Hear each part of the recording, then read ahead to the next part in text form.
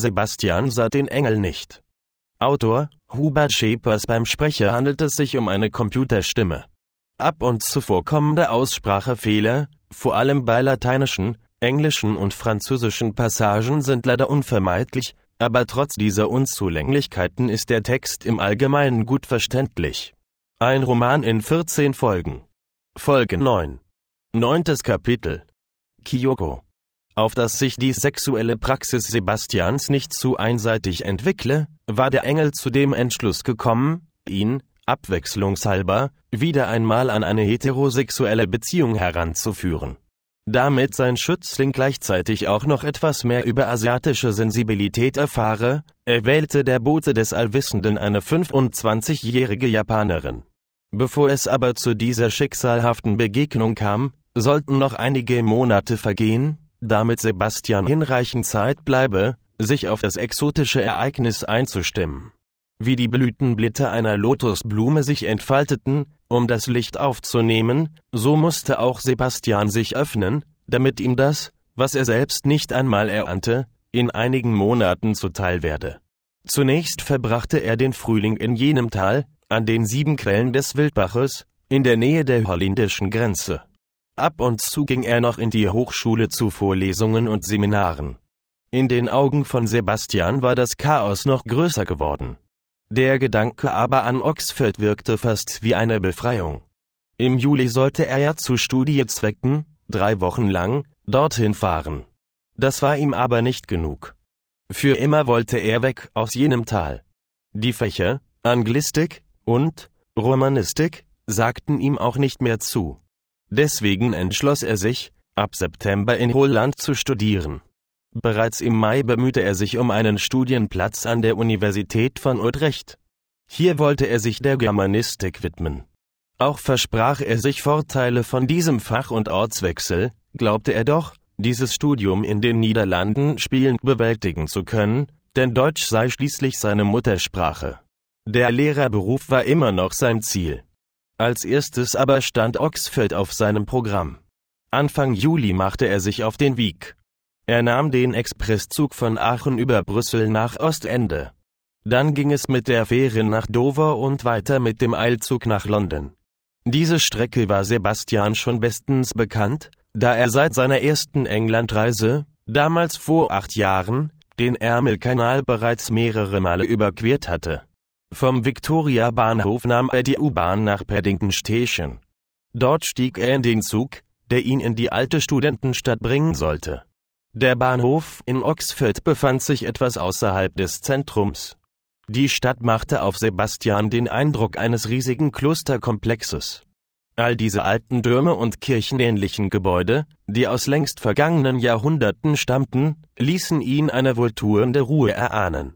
Das Somerville College war jüngeren Datums, aber doch auch schon, beinahe 100 Jahre alt. Wie damals bei seiner Gründung war es immer noch ein Frauencollege. Nur im Sommer, wenn die weiblichen Studierenden Ferien hatten, stand es auch Männern offen. Dieser Sommerkurs in Oxford war nur ausländischen Englischlehrern und Anglistikstudenten beiderlei Geschlechts vorbehalten. Aus aller Herren Länder waren sie angereist, die Lernbegierigen. Eine bunte Mischung von Individuen hatte sich in der Woodstock Road eingefunden, deren Weltanschauungen genauso unterschiedlich waren, wie die Anzahl ihrer Lebensjahre.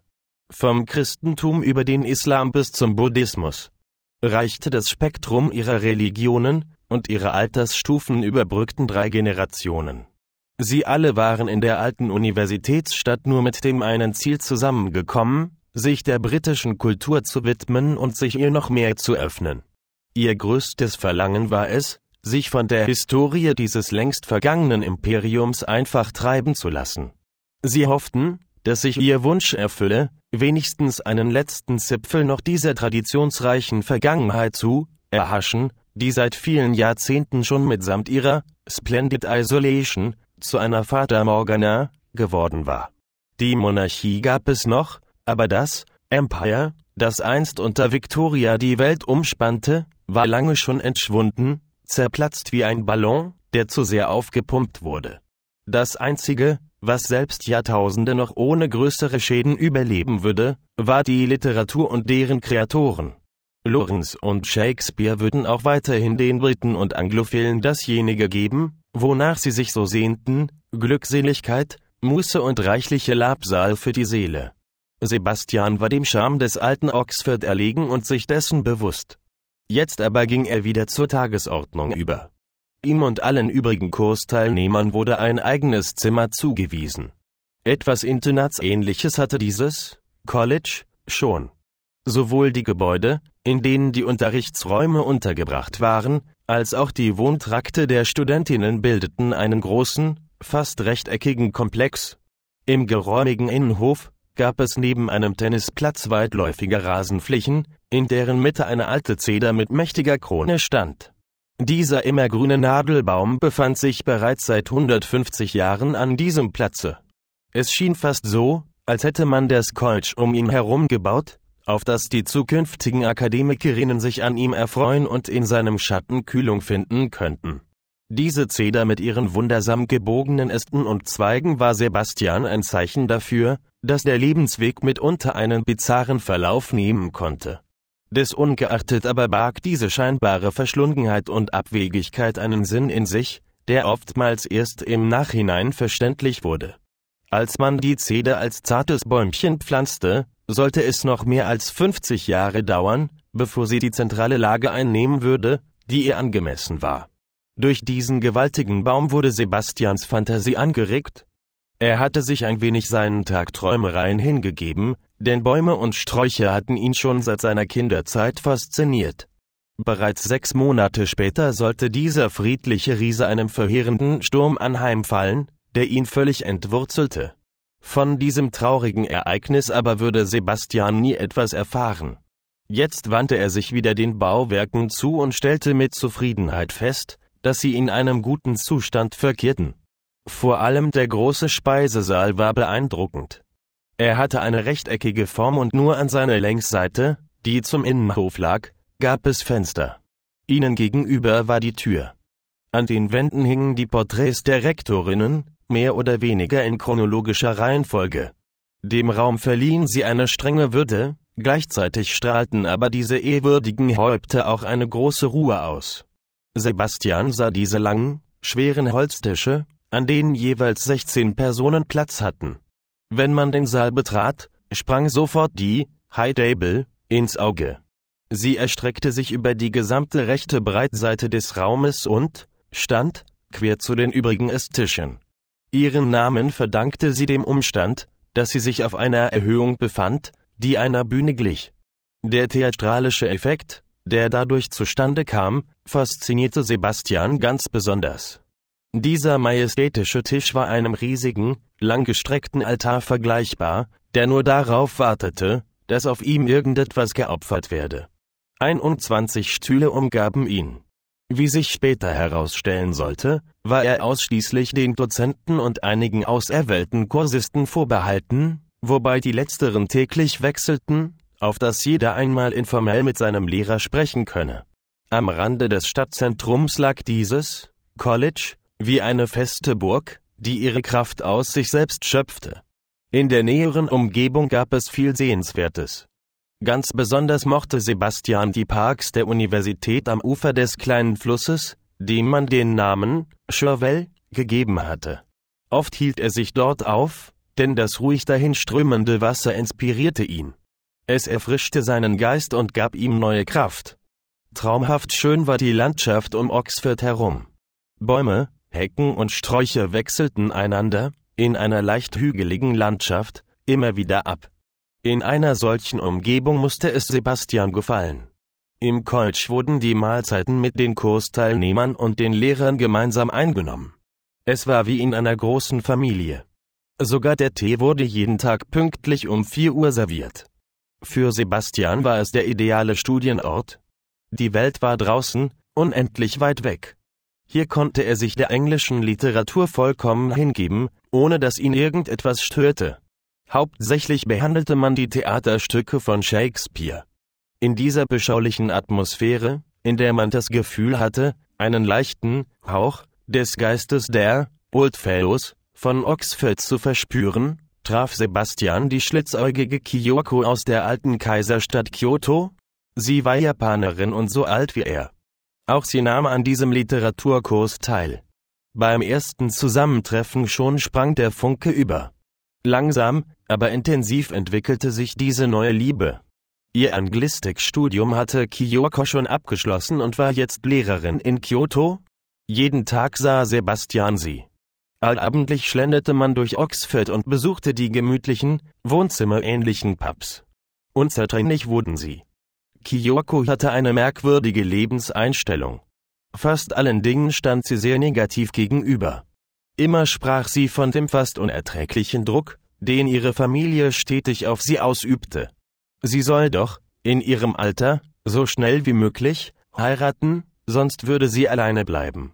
Schon mehrmals waren ihr potenzielle Freier von der Familie angeboten worden.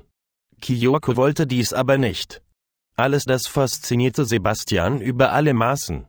Weiterhin konnte man mit ihr über sehr viele Themen reden, denn die Grundanstellung von Sebastian und die der zierlichen Kyoko war die gleiche.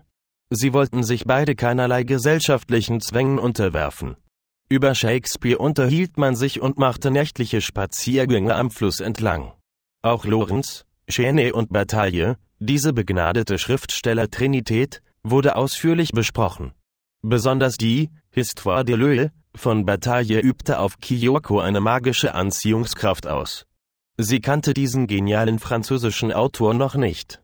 Den Inhalt dieser Augengeschichte musste Sebastian der aufmerksam zuhörenden Kyoko erzählen. Anschließend diskutierten sie über die Philosophie, die möglicherweise dahinter stecken könnte. Die Zeit in Oxford war für Sebastian und Kyoko so ruhevoll und doch so aufregend. Am Wochenende machte man kleinere Ausflüge. Eine davon führte sie nach Stratford, zum Shakespeare-Gedächtnistheater, wo sie einer Aufführung der Merry Wives of Windsor beiwohnten. Danach pilgerten sie noch kurz zum Geburtshaus dieses talentierten Dichters. In einer der nahegelegenen Kneipen konnte man dann über die lustigen Weiber von Windsor ausführlich weiter diskutieren. Bei diesen, schon vergebenen, Frauenzimmern versuchte sich der dölpelhafte John als Gigolo einzuschmeicheln. Erwartungsgemäß war das Glück nicht auf seiner Seite, denn wo bliebe sonst das Erlebnis der Schadenfreude, das den Zuschauern so teuer war? Der gute alte William kannte die Wünsche seines Publikums. Er wusste es meisterhaft zu bespielen und in seinen Bann zu ziehen, auf dass es sich sowohl am schönen Schein als auch an den klingenden Worten ergötze. Um sich vor den eifersüchtigen Ehemännern in Sicherheit zu bringen, musste Falstaff allerlei Ungemach über sich ergehen lassen.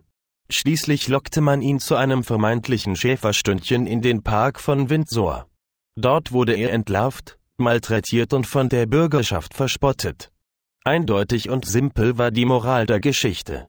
Vermutlich wären die Merry Wives of Windsor in Vergessenheit geraten, hätte es nicht den genialen Verdi gegeben. Dieser italienische Maestro hatte dem tollpatschigen John mit seiner Oper Falstaff posthum zu großem Ruhm verholfen. Sebastian und Kyoko erlebten eine unbeschwerte Zeit, so weit entfernt vom Alltag. Kyoto und Aachen waren fast nur noch auf geografische Namen reduziert. Aber dennoch unterhielt man sich zuweilen über den toten Bruder und die eventuellen Ursachen seines mysteriösen Ablebens. Während dieser ganzen Zeit kam es aber nie zu einer körperlichen Begegnung zwischen Sebastian und Kyoko. Mit anderen Sachen war man viel zu beschäftigt, als dass man an Körperlichkeiten gedacht hätte. Diese Tage in England waren für Sebastian eine ungeheure Bereicherung und von großer Wichtigkeit. Nach 3 Wochen musste man sich trennen. Kyoko machte noch einen anschließenden Europatrip und Sebastian fuhr wieder an die Quellen des Wildbaches zurück. Bereits während der Heimreise war er fest davon überzeugt, dass er Kyoko wiedersehen würde. Als er Ende Juli zu Hause ankam, lag dort schon der Brief der Utrechter Universität. Einen Studienplatz in der Germanistik hatte man ihm eingeräumt. Sebastian fühlte sich erleichtert und glücklich. Die Zeit, die ihm bis zur Abreise noch blieb, ließ er jetzt nutzlos verstreichen. Ende August fuhr er nach Utrecht, um dort das Studium der Germanistik aufzunehmen. Kurz zuvor schrieb er Kyoko den ersten Brief, in dem er ihr mitteilte, wie sehr er sie vermisste. Das Studium gestaltete sich zu Beginn, wegen der niederländischen Sprache, schwieriger als er erwartet hatte. Diese Anfangsschwierigkeiten waren aber schon rasch beseitigt. Manche Fächer wurden ausschließlich in Holländisch unterrichtet. Es betraf hier vor allem den Themenbereich der allgemeinen Sprachwissenschaft. Noam Chomsky war die alles beherrschende Autorität. Beinahe wie ein Heiliger wurde er verehrt. Seine Theorie von einer neuen Sprachlehre, die er als generative Transformationsgrammatik bezeichnete, war nicht nur den Dozenten, sondern auch einer Vielzahl von Studenten sozusagen die Bibel.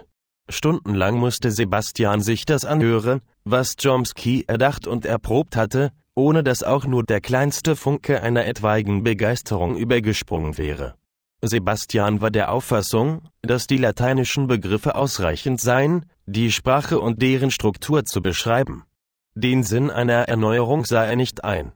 Bereits nach einigen Wochen fing Sebastian an, intensiv nach Japan zu schreiben. Kyoko erwiderte die Briefe. Immer stärker wurde die Sehnsucht nach der anmutigen Japanerin.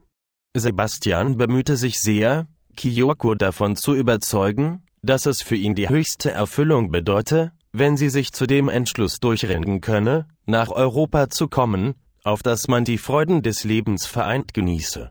Er unterließ keine Anstrengung und setzte seine ganze Überzeugungskraft ein, auf dass Kyoko seinem Wunsch nachkomme.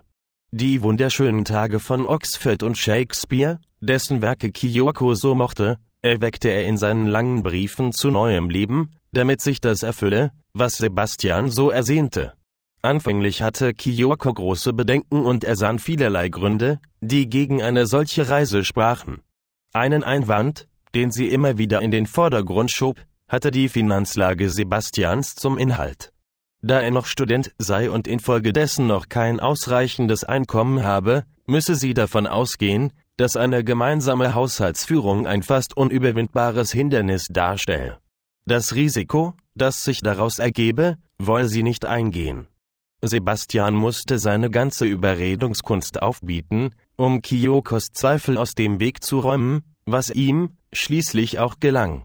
Gegen Ende des ersten holländischen Semesters hatten Sebastian und Kyoko schon Heiratspläne geschmiedet. Sebastian fühlte jetzt, dass er reif für die Ehe sei. In der letzten Februarwoche bezog er, nachdem er 6 Monate bei einem älteren, alleinstehenden Alkoholiker gewohnt hatte, eine neue Bleibe. In einem riesigen Studentenhochhaus bekam er ein Zimmer. Dort mussten sich jeweils 8 Studenten und Studentinnen 2 Duschen, eine Toilette und die Küche teilen. Im 17. Stock landete Sebastian. Von dort oben hatte er einen einzigartigen Panoramablick über die Stadt. Er konnte wunderbar, Tag ein, Tag aus, den Dom des Domes sehen. Die Gruppe, mit der er zusammen wohnte, war sehr bunt gemischt. Für die Studiengänge galt das Gleiche. Eine schöne, vollbusige Buschniggerin aus Aruba gab es, die Anglistik studierte. Einen wunderschön geschwungenen Mund mit dicken, herausfordernden Lippen hatte sie. Großen Wert legte sie auf ihr Äußeres. Sie wählte täglich, sehr sorgfältig ihre Kleidung aus, auf dass auch alles in Harmonie mit ihrer jeweiligen Gemütsverfassung sei. Zuweilen erzählte sie von jener kleinen Insel vor der venezolanischen Küste, wo ihr altes und gebrechliches Mütterlein, von dem sie ausschließlich Liebesvolles berichtete, noch immer wohnte. Was bei dieser Arubanerin noch so anziehend wirkte, war ihr schön geformter, knackiger Hintern, mit dem sie manchmal auch ganz gehörig kokettierte. Im Grunde genommen verachtete sie die weißen Kommilitonen. Sie war stolz auf ihre afrikanischen Wurzeln und das zeigte sich auch in ihren graziösen Bewegungen.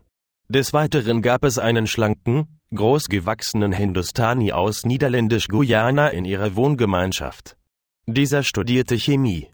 Er war liebenswürdig und hilfsbereit, aber gleichzeitig ein großer Redner vor dem Herrn. Seinem Namen tat er alle Ehre an, denn er hieß Elias wie der biblische Prophet. Stundenlang konnte er über jedes willkürliche Thema schwadronieren. Eine bemerkenswerte Eigenschaft besaß er, über alle Normen und jegliche Etikette setzte er sich elegant hinweg. Mitunter kam es deswegen zu kleineren Reibereien, die aber nie zu offenen Auseinandersetzungen führten. Klug genug war er, seine Provokationen nicht auf die Spitze zu treiben.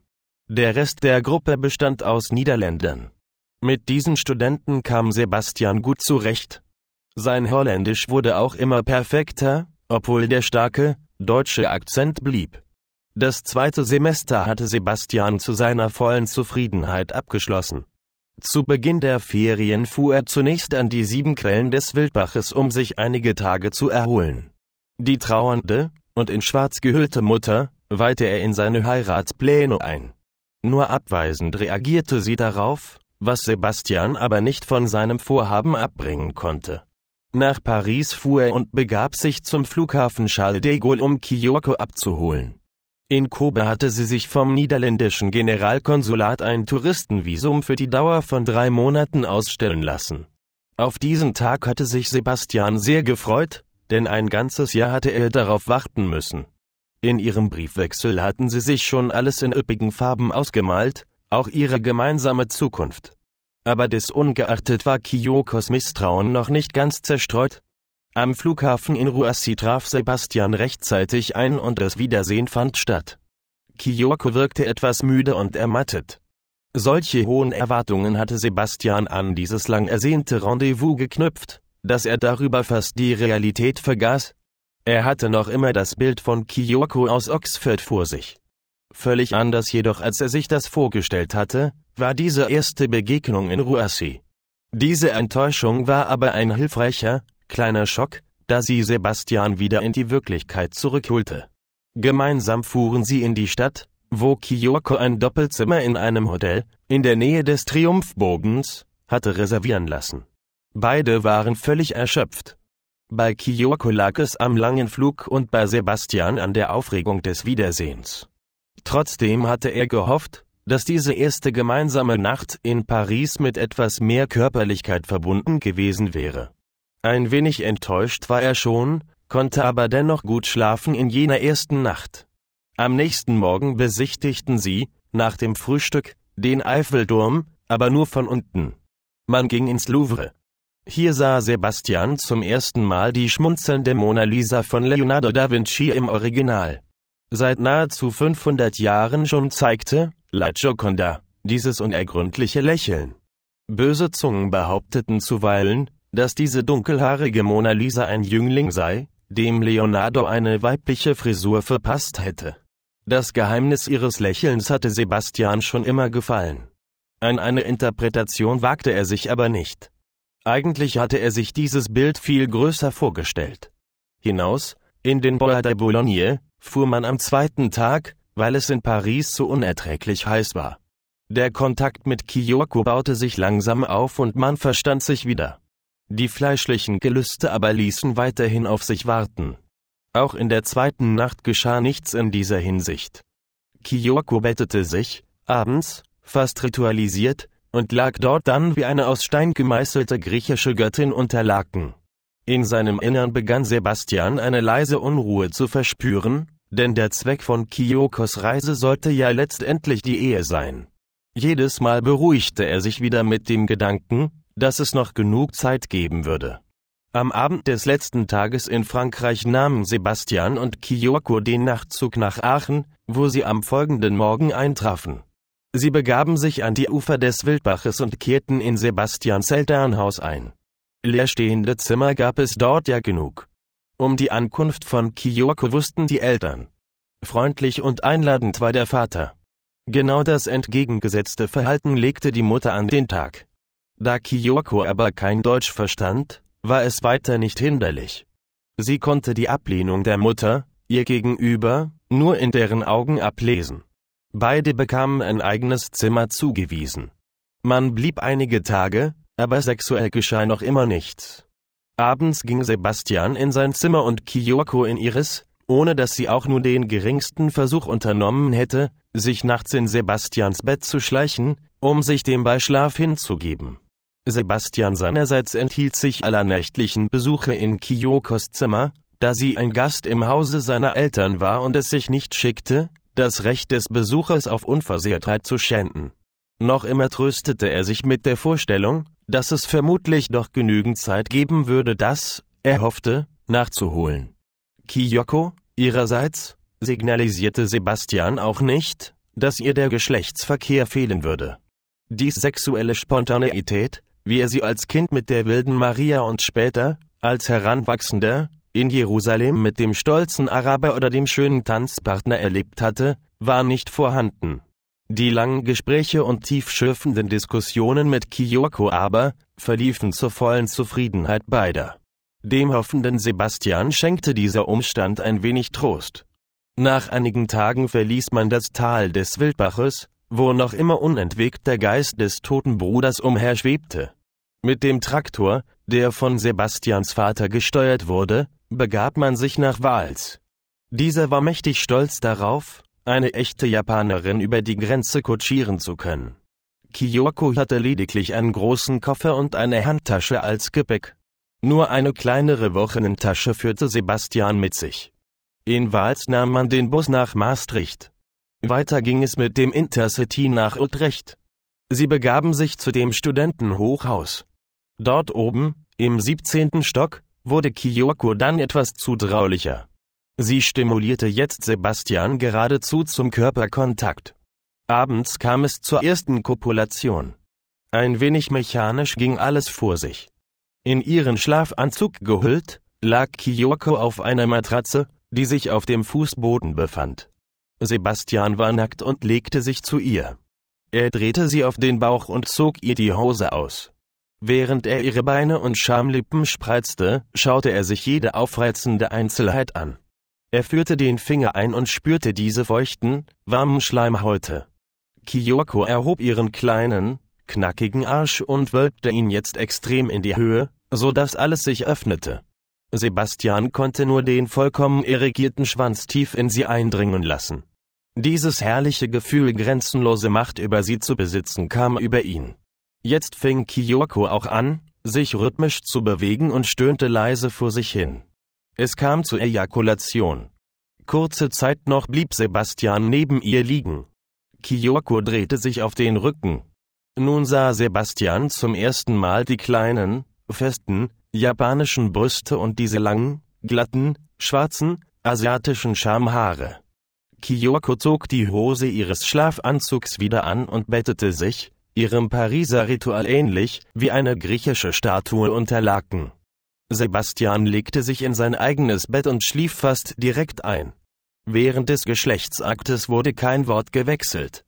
Von nun an blieb Kyoko nachts auf der Matratze auf dem Fußboden und Sebastian ruhte in seinem Bett. Diese sexuelle Praxis wiederholte sich, täglich nach dem gleichen, ritualisierten Muster. Die Spontaneität vermisste Sebastian, sagte Kyoko aber nichts davon. Nach 7 Tagen kaufte Sebastian der liebenswert unschuldigen Kyoko ein gebrauchtes Fahrrad, so dass man gemeinsame Ausflüge machen konnte, um die Semesterferien sinnvoll und sportlich zu nutzen. Vorerst sollte Kyoko bis Mitte September bleiben. Mit den anderen Studenten bekam sie schnell Kontakt, weil sie alle, mehr oder weniger gut, Englisch und einige sogar auch noch Französisch sprachen. Oft war Sebastian mit Kyoko unterwegs. An manchen Aktivitäten jedoch beteiligte sich Kyoko nur teilweise oder überhaupt nicht. So ging sie nie mit ins Freibad und auch das Sonnenbaden lag ihr nicht sonderlich. Ein merkwürdiges Ritual hatte sich bei diesem Sonnen herausgebildet. Sebastian radelte, zusammen mit ihr, zu einer Waldlichtung, in der Nähe des Hochhauses. Dort dann zog Sebastian die Badehose an, breitete die mitgebrachte Decke auf dem Gras aus und Kyoko fing an, seinen ganzen Körper mit Sonnencreme einzureiben. Sie behielt dabei immer alle Kleider an. Sehr sorgfältig und intensiv wurde die Handlung des Einschmierens vorgenommen. Ungefähr 30 Minuten dauerte diese japanische Prozedur. Bei Sebastian aber gab es keinerlei sexuelle Erregung während der Massage. Nach dieser Behandlung schwang Kyoko sich aufs Rad und fuhr wieder heim. Immer erst am Spätnachmittag kam Sebastian nach Hause. Nach 7 Wochen klagte Kyoko, zuweilen, über Kopfschmerzen. Auch bekam sie einen unangenehmen Heuschnupfen und litt zeitweise unter schweren Depressionen. Manchmal sogar suchte sie auch Streit. Aber das Einreibe- und Beischlafritual wurden weiterhin regelmäßig ausgeführt. Sebastian fühlte, dass sich sein Selbstvertrauen von Tag zu Tag steigerte, da Kyoko so vollkommen abhängig von ihm war. Es hatte nie in seiner Absicht gelegen, dass dies geschehen sollte. Aus der Beziehung der beiden ergab es sich einfach von selbst.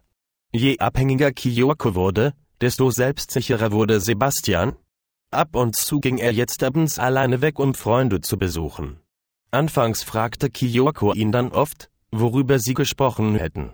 Diesen Fragen wich Sebastian aus und spürte, dass er sich emotional von Kyoko entfernte. Gedanken über die versprochene Eheschließung machte er sich jetzt auch. Er zweifelte daran, ob sie wohl die richtige Partnerin für ihn wäre. Über Kyoko und ihrer beider Beziehung dachte er nach. In Japan hatte sie ihre Stelle als Englischlehrerin aufgegeben. Die gesamten Reisekosten hatte sie bezahlt. Auf das Versprechen zur Ehe hin war sie nach Europa gekommen. Aufgrund aller dieser Überlegungen kam es Ende August zur Aussprache. Schwer enttäuscht war Kyoko. Verzweifelt versuchte sie noch, Gründe zu finden, die die Lage hätten entschärfen können. Obwohl Sebastian Mitleid mit Kyoko hatte, blieb er doch bei seinem Entschluss, vorerst nicht zu heiraten. Nach einigen Tagen hatte Kyoko sich an die neue Situation gewöhnt. Die Histoire de l'Eau von Georges Bataille besorgte sie sich. Seit Oxford ließ ihr diese Geschichte über Tod und Erotik keine Ruhe. Sie rief die Fluggesellschaft an, um sich ihre Rückreise für Mitte September bestätigen zu lassen. Für beide fing jetzt noch einmal eine beglückende Zeit an. Man machte wieder viele gemeinsame Ausflüge. Die furchtbaren Kopfschmerzattacken von Kyoko verringerten sich. Die schweren Depressionen blieben, waren aber weniger heftig. Sebastian fühlte eine gewisse Erleichterung, diesem Ehegelöbnis entronnen zu sein, obwohl er auch oft daran denken musste, wie es Kyoko ergehen würde, wenn sie, so unverrichteter Dinge, wieder in Kyoto auftauchen würde. Sie wohnte noch bei ihren Eltern. Vorerst hätte sie ja noch ein Dach über dem Kopf.